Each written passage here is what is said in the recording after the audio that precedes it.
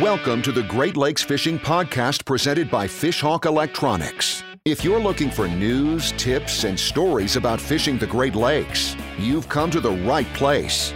And now your host, Chris Larson. Hello and welcome to the Great Lakes Fishing Podcast. Today we're joined by tournament angler Ryan Buddie. Ryan, welcome to the show. All right, thanks for having me on, Chris.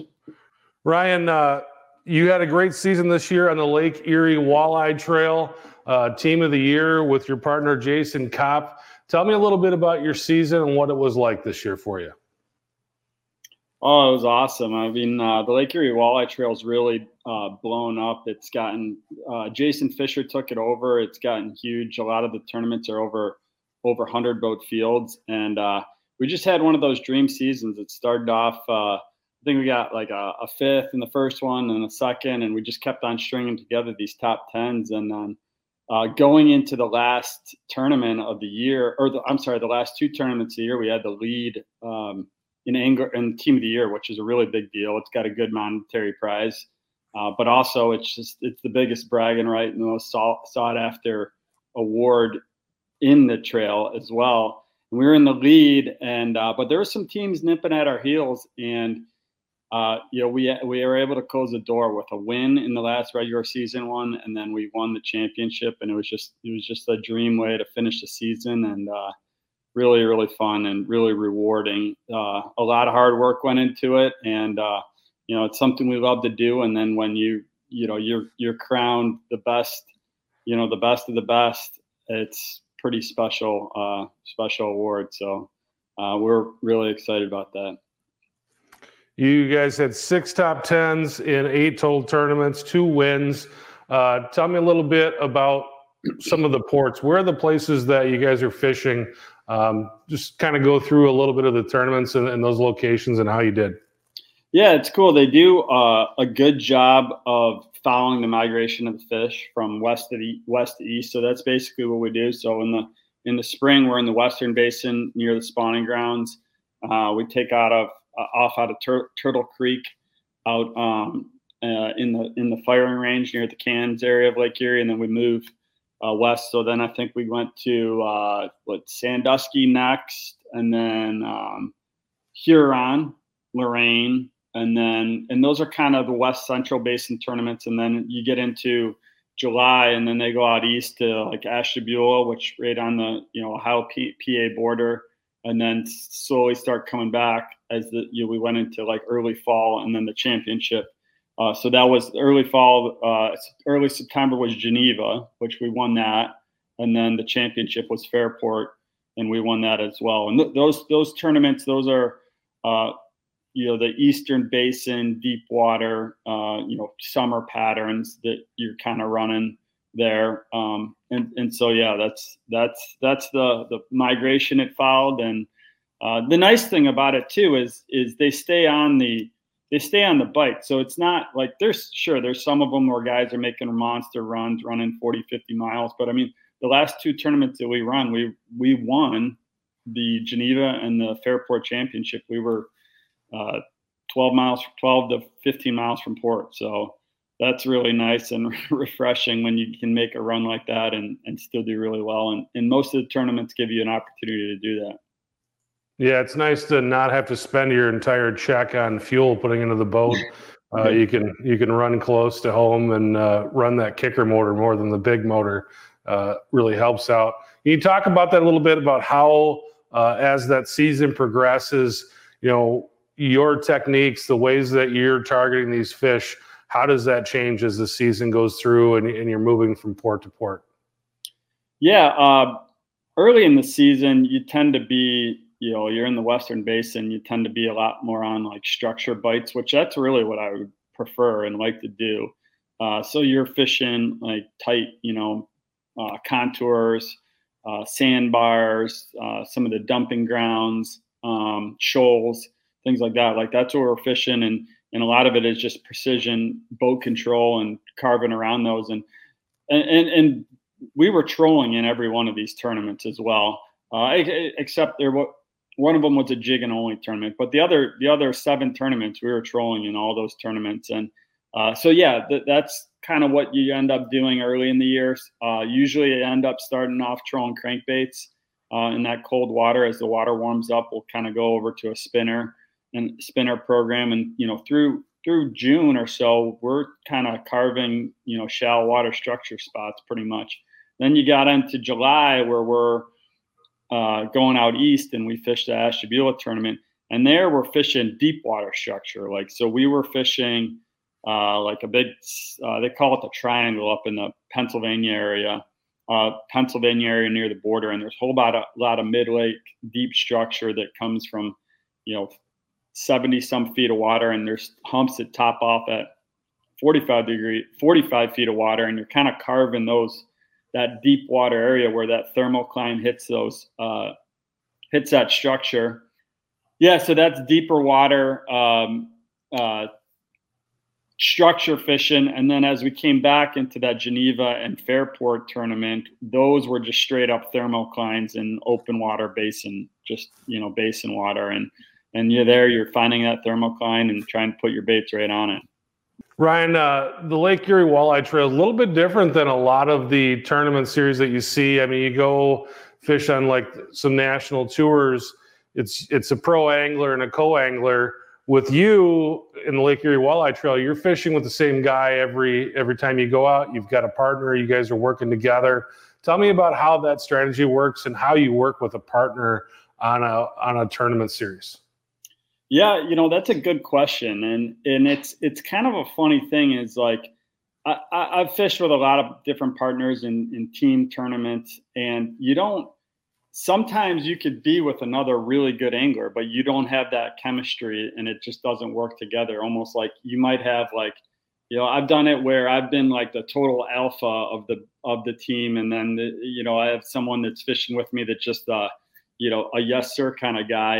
And I haven't done that well doing that. And then, I mean, we've done all right, but then I, for this one, for example, I got a guy like Jason Koff who, I mean, he's probably the most winningest tournament angler on Lake Erie. He's been doing this for 25 years, but not right now. He doesn't have a walleye tournament boat. I have that. And we used to fish together back when I didn't have a boat and he did, like 15 some years ago. And I mean, it's not like I'm just running the total show. Like I'm making every decision. Everything's collaborative. He's got a ton of experience. I kind of coined him my bird dog this year. It's like I take him out. If I put him out in the field with birds, he's going to sniff them up, So if I put him out, if I can get out on a spot, I use my electronics. If I get out on a spot, find the spot, and I just say, okay, let's start fishing. He's gonna put together the program, or he's gonna make fish start hopping in the boat. So, we work together, we make decisions together, and it just works. It's not, like I said, it's not always just my decision or not always his, and makes it work out well. We definitely have good chemistry for sure. Well, the Lake Erie Walleye Trail last year obviously made headlines with the scandal and everything that went on there, but it sounds like full fields. And I think it seemed like it was one of those things that while two guys came out of that looking pretty bad, the trail itself, the tournament series itself, I think Jason really became kind of the hero out of the whole deal there. How do you feel like that affected the Lake Erie Walleye Trail going forward after all that stuff happened? Well, yeah, that's an interesting one as well. So,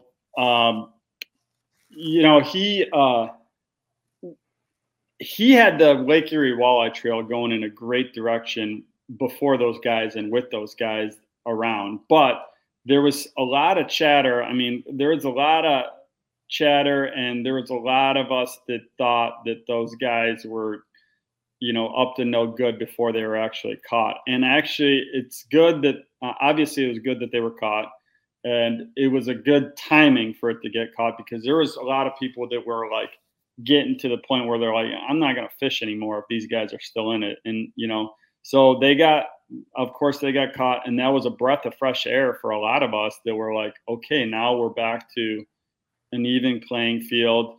Got a lot of publicity, even though it was negative publicity, it was still publicity. So that kind of grew it. And, it's really remarkable what it's become, because I mean, for example, Jason Koff and we won the Lake Erie Walleye Trail in 2010, the team of the year. I think we got like a 2-foot plastic trophy and a jacket. And then, I don't even think there's any, money on the line for that. The championship, the fields, if you won a tournament, you won like $2,000.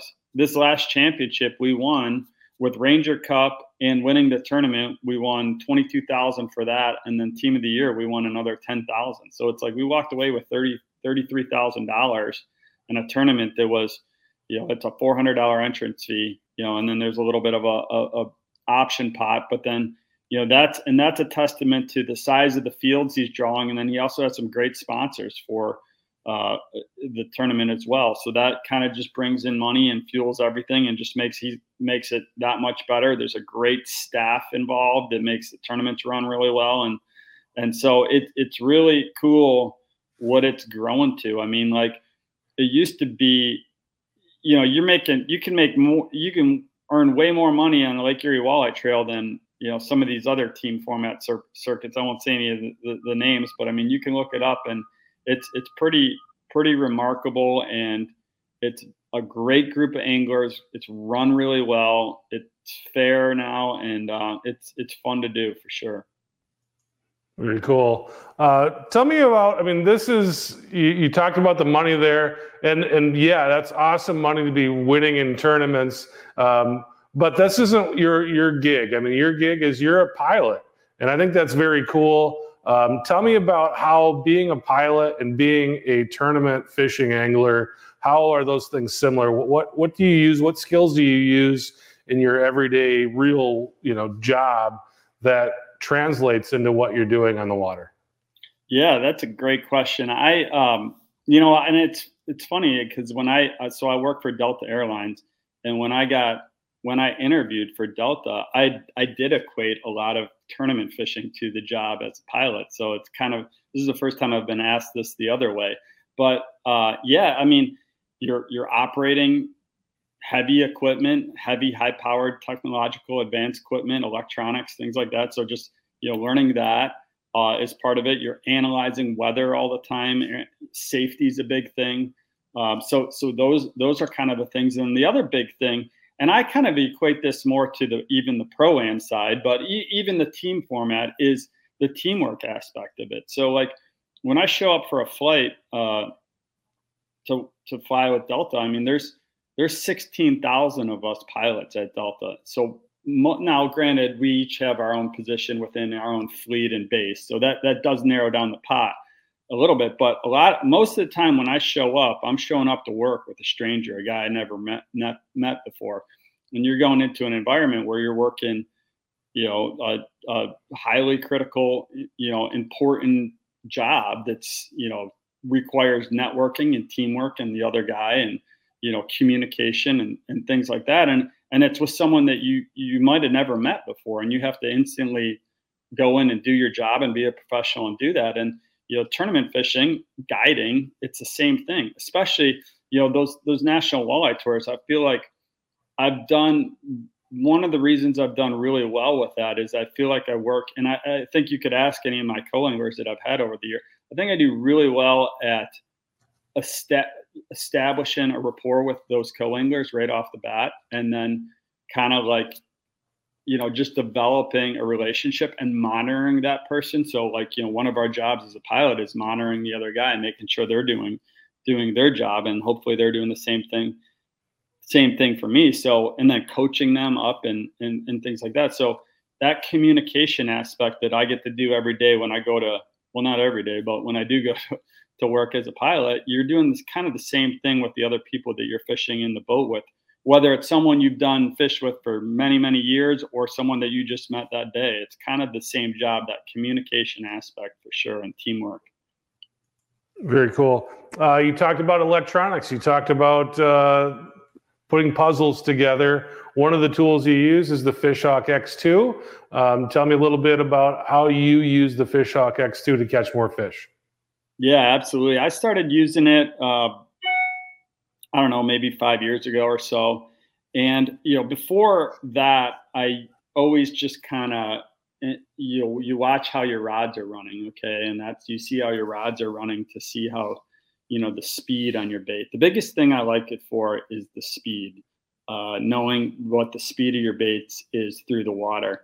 And so I kind of would use, the load of the rods to determine my speed through the water, which significantly impacts where your baits are running in the water, especially if you're running things that are negatively buoyant. So like any of the inline weights or lead core or tadpoles or dipsy divers or anything like that. So, but then I started using the fish hawk, and it just makes it that much more precise. And every pass that I do, I was out fishing yesterday, and the guy I was with was asking me about he's a salmon guy actually, and he was asking me, and I have the X2 on the shorty rod, and it's so nice and convenient. So I'm like, I could just drop this right over the side. It takes me 3 seconds to deploy and have it and have a reading. So I'm like, I drop it every single pass that I've trolled this entire year.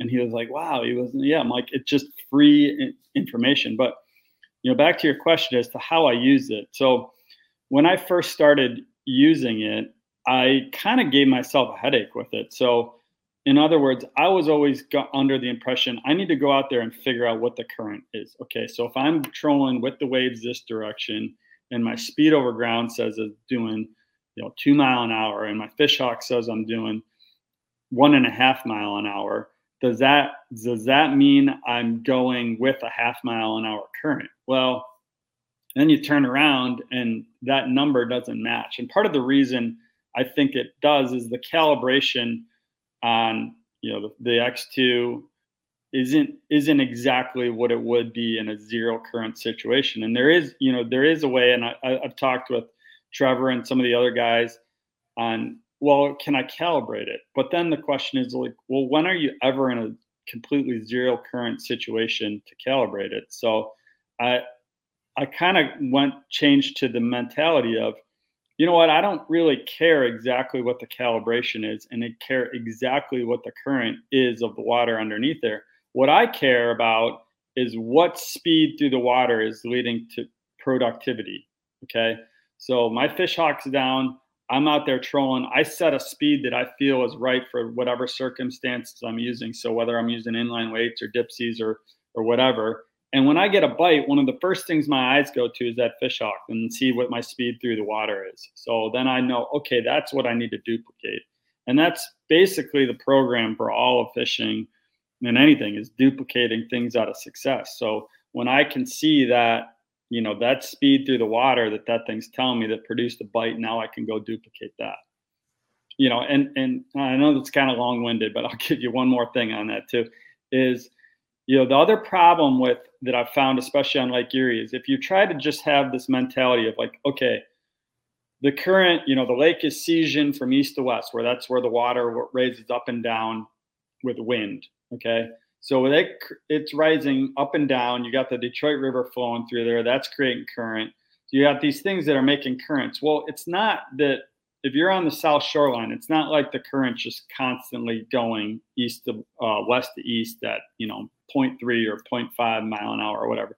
There's all sorts of eddies and currents and, seams that are along the shoreline. So you make one pass one way, and you might see that even though your bow mount's the same speed, your kicker's the same speed, everything's the same, you're going to see that speed through the fish hawk vary quite a bit. So it's not just a constant current that you need to know. It's just, okay, what is this doing right now? And that's the way I use the X2 to tell me the speed. And that's why I use it that way. It's just duplicating success with the speed that it's giving me. Yeah, it's amazing for people who haven't used it, how much difference in current there is locally. I mean, you can be going in the same heading, for a mile and have very, very different current readings. Just if there's a little bit of structure in the bottom, it's making that water move a different way. And, people think of the Great Lakes as lakes, but really the way the water moves through them, it's very much like a river. And I think if you're not a good river fisherman, it's going to take a while for you to find success in the Great Lakes, because that current makes such a big difference on how things work under the surface. Yeah, absolutely. And, the time that I think that it's almost the most important is when it's super calm. When it's super calm, that's when it's almost harder to read. When you have a bunch of wind and the waves are going, it's usually pretty predictable and constant. But when you get those really calm days, it's amazing how much difference one direction or another will make. And the other thing is, like, especially in the Central Basin. So there's actually a chart that you can look up online, but it's really interesting to see how the lake sieges. And what I mean by that is, so like I said, if you get a bunch of wind from the southwest, it's going to make the water level in Buffalo rise. Okay. Well, that wind stops and that water level comes down, and then, it goes, the water pushes back to Toledo, and then it kind of sloshes back and forth, and you could see those different water levels changing. There's a gauge for that. But if you're in the Central Basin, that whole time, the water in the Central Basin, right in the middle, staying right, the same level, but that water is moving through. And what I've noticed is amazing is how that current can change throughout the day, throughout hour to hour, one direction versus another, even just right out in the middle of the lake. So, it makes a big difference with, and the biggest difference, I will tell you, the one thing that makes the biggest difference, it's not that the walleye sees your bait and says, oh, you know what? That spinner is moving through the water at 1.2 miles an hour, and I don't think I only want to bite it at 0.9 miles an hour. No, it's not. That's not the biggest thing. The biggest thing is the depth control, which people need to understand. So, when you're fishing like an inline weight, I use the offshore pro guppy weights. When you're fishing that 3 ounce inline weight, if you change that speed by 0.3, or actually it's even more of a factor with the lighter weights when you're going down to like the 1 ounce weights. If you change that speed by 0.3 through speed through the water, that could change the depth of that bait by 5, 6, 7 feet. That could easily put you out of the strike zone. So the biggest thing with knowing your speed and walleye fishing is more keeping your baits in the strike zone than it is, what's going to trigger bites. Now it definitely matters. Sometimes they want a speed to trigger the bites, but it's more about the depth control than anything else. Very, very interesting. Wanted to talk to you a little bit today about the Predator Championships, and you going over to Europe fishing and representing Team USA. We call it the Predator Championships, but it's hard to find information on the Predator Championships because it's called the 14th Carnivorous Artificial Bait Boat Angling World Championships. That's a mouthful right there. Yeah. Tell me a little bit about that. Yeah, it's really, really cool thing that's going on. It's a world championship for fishing, and it is the Carnivorous Artificial Boat Angling Championship. So carnivorous meaning it's for predator fish. So what we do is you go to whatever host country given body of water they choose, and you fish for the top predator species on that water, and it could be multiple species. So in this case, we were in Latvia and we were fishing for pike, zander, and perch. So you can go out and target any one of those. It's artificial baits only. It's casting only. There's no trolling. You can't even fish vertical, and it's out of a boat. So it's a really cool format. Mostly European countries, but there's other countries like us. Canada gets in it every once in a while. South Africa was down there a few years ago before I started in it, and it's growing, and it's globally recognized. And the really cool thing is it's in the works, that along with bass fishing, to become an Olympic sport. So it's, to think that, hey, fishing like we do could be in the Olympics someday is pretty incredible. And then, the opportunity to go and wear the red, white, and blue, and the flag on your shoulder, and, USA Angling, it's really it's pretty surreal and definitely a tremendous opportunity, something I'm very proud of and something I certainly don't take for granted. I watched an interview that you did with Chuck Earls talking about this, and I think it was after you'd come back from your first year, your first experience going over there, and it sounded really, really interesting in that, you know, when we think about tournament walleye anglers, tournament anglers of any kind, you know, for me anyway, it's the boat and how everyone has their boat set up, and you've got all these incredible electronics, and you got the big motors, and you're going over there and you're basically using a loaner boat. And these are not the boats that we're used to seeing, at least on the walleye, on the tournament trails here. Tell me about that situation and going over and kind of jumping on a boat that's really kind of set up maybe the way our grandpas would have their boats set up. And you guys got to make those work for these tournament setups. Yeah. And you know, it's interesting. There's variety in it too, because, you know, and it's dependent on the country. So like, you know, a few years back they were in England, and England are just really small bodies of water. And I mean, everybody there is fishing out of a 14-foot boat or 15, 16-foot boat with a tiller. And so that's what you got. You're an island nation. So that's what people had. Now, last year in Czech Republic, you got to see a little bit more variety of the European boats. So there was, you know, some more, I would call it a little bit more worthy boats there. There were a lot of them were the competitors' own boats that they were able to bring there, because a lot of the European nations, they can just trailer their boats. But there's some nice boats, but they're a big boat for them is a 19, 20 footer with a 200 on it. Because it just, they don't have, and it's, you kind of don't realize it until you go over. They don't have the freshwater bodies of water like we do here in the United States. So they don't have a need for, you know, a 23-foot Ranger with a 400 horsepower motor on and a kicker, you know. So, but the one thing that I've been impressed with in both places, they are way into their electronics. So, you know, like over there, everybody's got multiple forward-facing sonar units on their boats. You know, the active target. There's several with the Garmin. You know, this boat and this year actually in Latvia we had a really nice boat.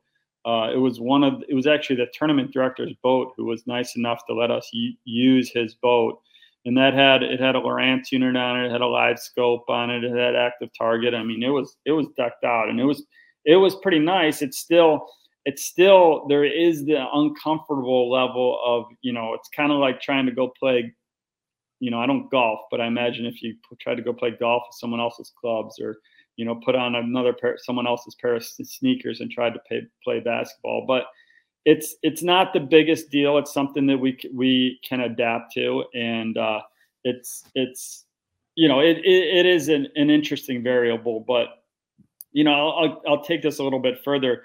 The bigger issues and the bigger things that we've learned over the last couple of years that'll help us in the future. And to be quite honest, we haven't been that competitive in the last 2 years. We've finished kind of, you know, as a team, we've done our pairs have done good, but as a team, it's kind of that's a cool thing. It's a collective team score for the United States and 2 different boats out there.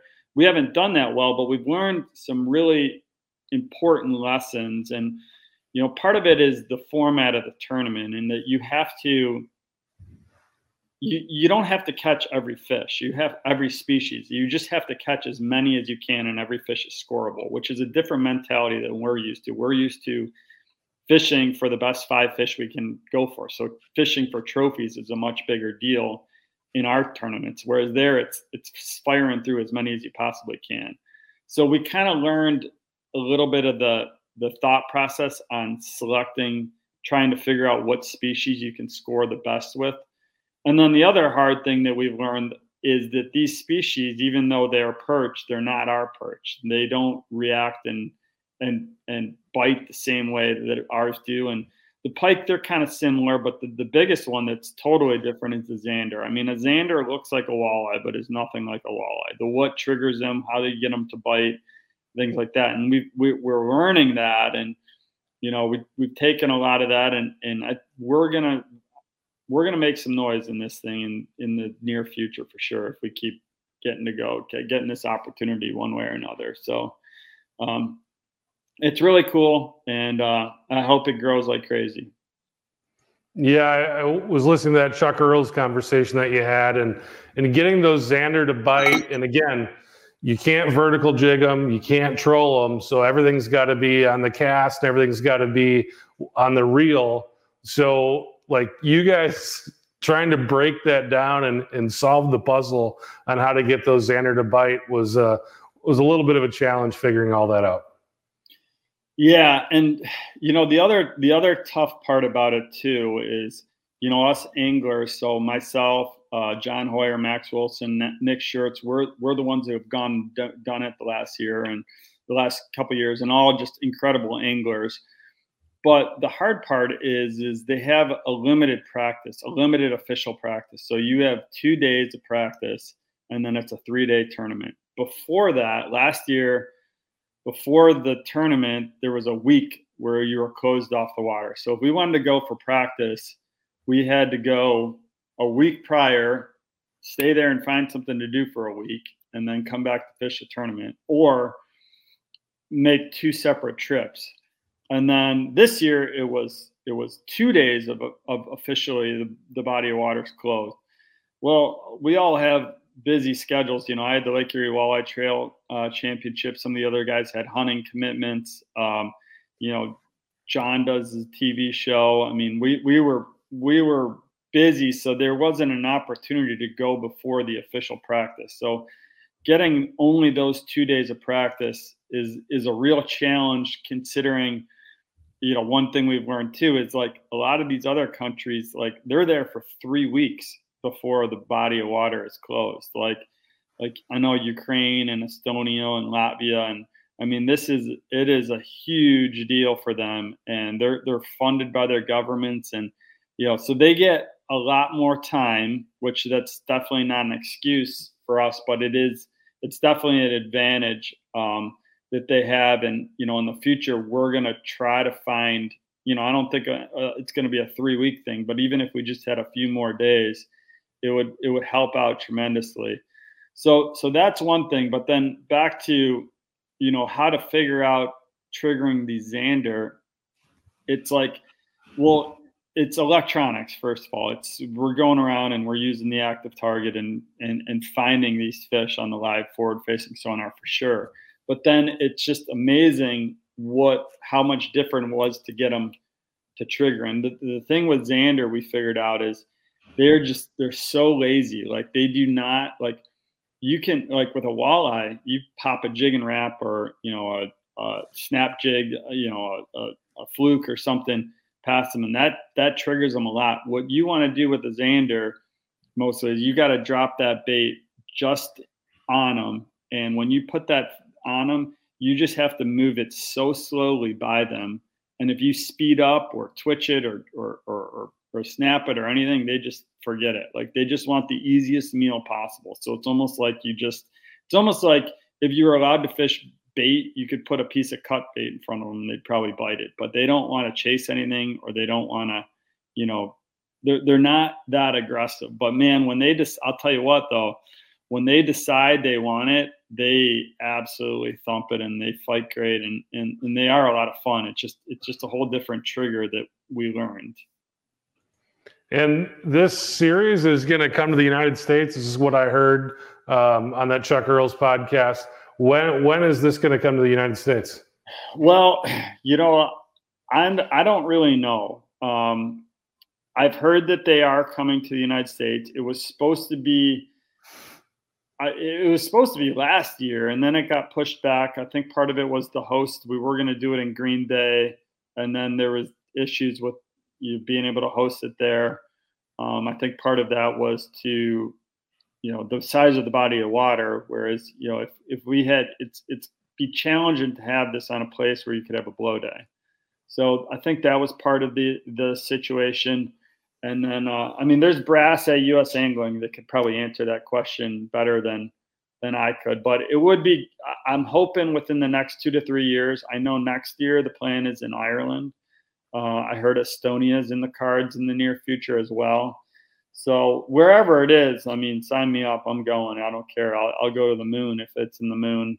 But it would be really cool to see it come here. And with that being said, I was telling my wife, I mean, it'd be cool to come here and do really well here, but it would almost be extra special to go over to one of those countries and win there too. And the interesting thing too that I found out this year is in the last 4 years, the host country has never medaled, which is remarkable to me. So, the top three, you would think that the host country would be a lock for top three. And in the last 3 or 4 years, never has the host country medaled. Now, I would like to think that if it came to the United States, that'd be a different story because these guys would be coming to fish a species they'd never fished before, but we'll see. Like I said, my focus now is Ireland next year and learning as much as I can about that. I've started to research on that. And this year, definitely, I'm going to hope to make some trips over before it actually, the actual official practice. So I can get some time on the water and whatnot. You got to reach out to your congressman and get some funding so you can get over there a little earlier. Yeah, I know. It's tough, I mean, money's not that's not something I'm the best at, is getting people to just give me money. So, or give us money. But I mean, what I need to do is get Delta Airlines on it, and they can start flying us over there. I actually kind of approached my chief pilot. I'm like, hey, I'm going to do this. Is there any way we could work the schedule out so I can just operate the flight over there to Amsterdam? And then, that's where we connect all our Delta flights over there and then underway. But it was just logistically, it's just too much of a mess. I think that'd be pretty cool to get to fly yourself over there to go and fish that. What I really need, the official airlines, the U.S. angling team. Yeah, heck yeah. What I really need to do is just drive the Ranger 622 right up in the cargo compartment and take that over. Now then we'd be really talking. There you go.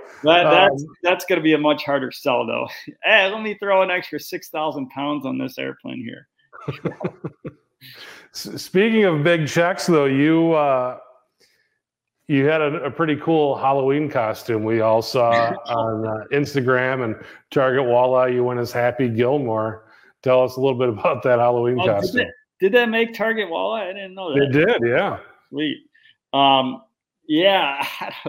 It was, I mean, of course, I've always loved the movie Happy Gilmore. And like Happy, I am not a golfer whatsoever. So, well, I don't think I'm a golfer, at least. But just like he didn't. But, I mean, I always I don't know, like something about like when I got into fishing and, the first time you see a fishing tournament, you see a guy holding up a big check. There's just something cool about that, So in the Lute over the last 2 years, like that's when I really started getting back into the Lute. Before I was in the, mostly in the National Walleye Tour and the MWC and stuff. And in the Lute in the last 2 years, Jason Fisher took it over, and it's a really cool thing he does. So like I think it's the top 3 get a big check, So I mean, to me, that's cooler than a trophy. But we've been collecting quite a few over the last 2 years. I think I got 6 of them. So it just thought it was a funny, good prop to use for a Halloween costume. So I got a lot of good feedback on it. It was fun. Big checks are cool for sure. Yeah, it was really good. Ryan, I've kept you longer than I usually do. It was just a great conversation. You had a lot of good stuff to talk. So I kept you on a little longer, but was there anything that you wanted to talk about that I didn't ask you about? Oh, no, I mean, that was pretty good. I love talking fishing. So, anything like this, no, I think we're pretty good. Thanks for having me on. And, thanks for supporting our passion, Great Lakes fishing and getting the word out there for, everybody else that's interested in it, and if anyone listening to this says, any questions specifically for me, I'm usually more than happy to reply, hit me on Instagram or Facebook or something like that. And I'll be happy to get back to you and help you out. Very good. He is Ryan Buddie. Thanks so much for taking some time with us. It was fun talking to you. First time on our show, and I just appreciate you taking the time out for it. All right. Thanks so much, Chris. Thanks for listening to the Great Lakes Fishing Podcast presented by Fishhawk Electronics. For more information on fishing the Great Lakes, visit our blog at fishhawkelectronics.com.